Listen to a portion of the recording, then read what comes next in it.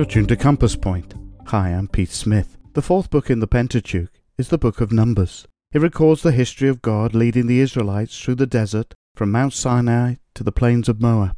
First it's a brief journey in the dark unknown, demanding the utmost in trust and patience. Then it is a long, aimless wandering in judgment for unbelief, consuming all but a few of the original travellers. Finally, writes Mr. Jensen, it is a new and swift journey by the next generation with a few of the old leaders, reviving the hopes of the nation to claim the original promise of a land of rest and blessing. Numbers is like a mirror for man to look in. Man's heart is exposed with its many sinful tendencies. The prominent sin of Numbers is that of murmuring against God. Let us heed Philippians 2 verse 14.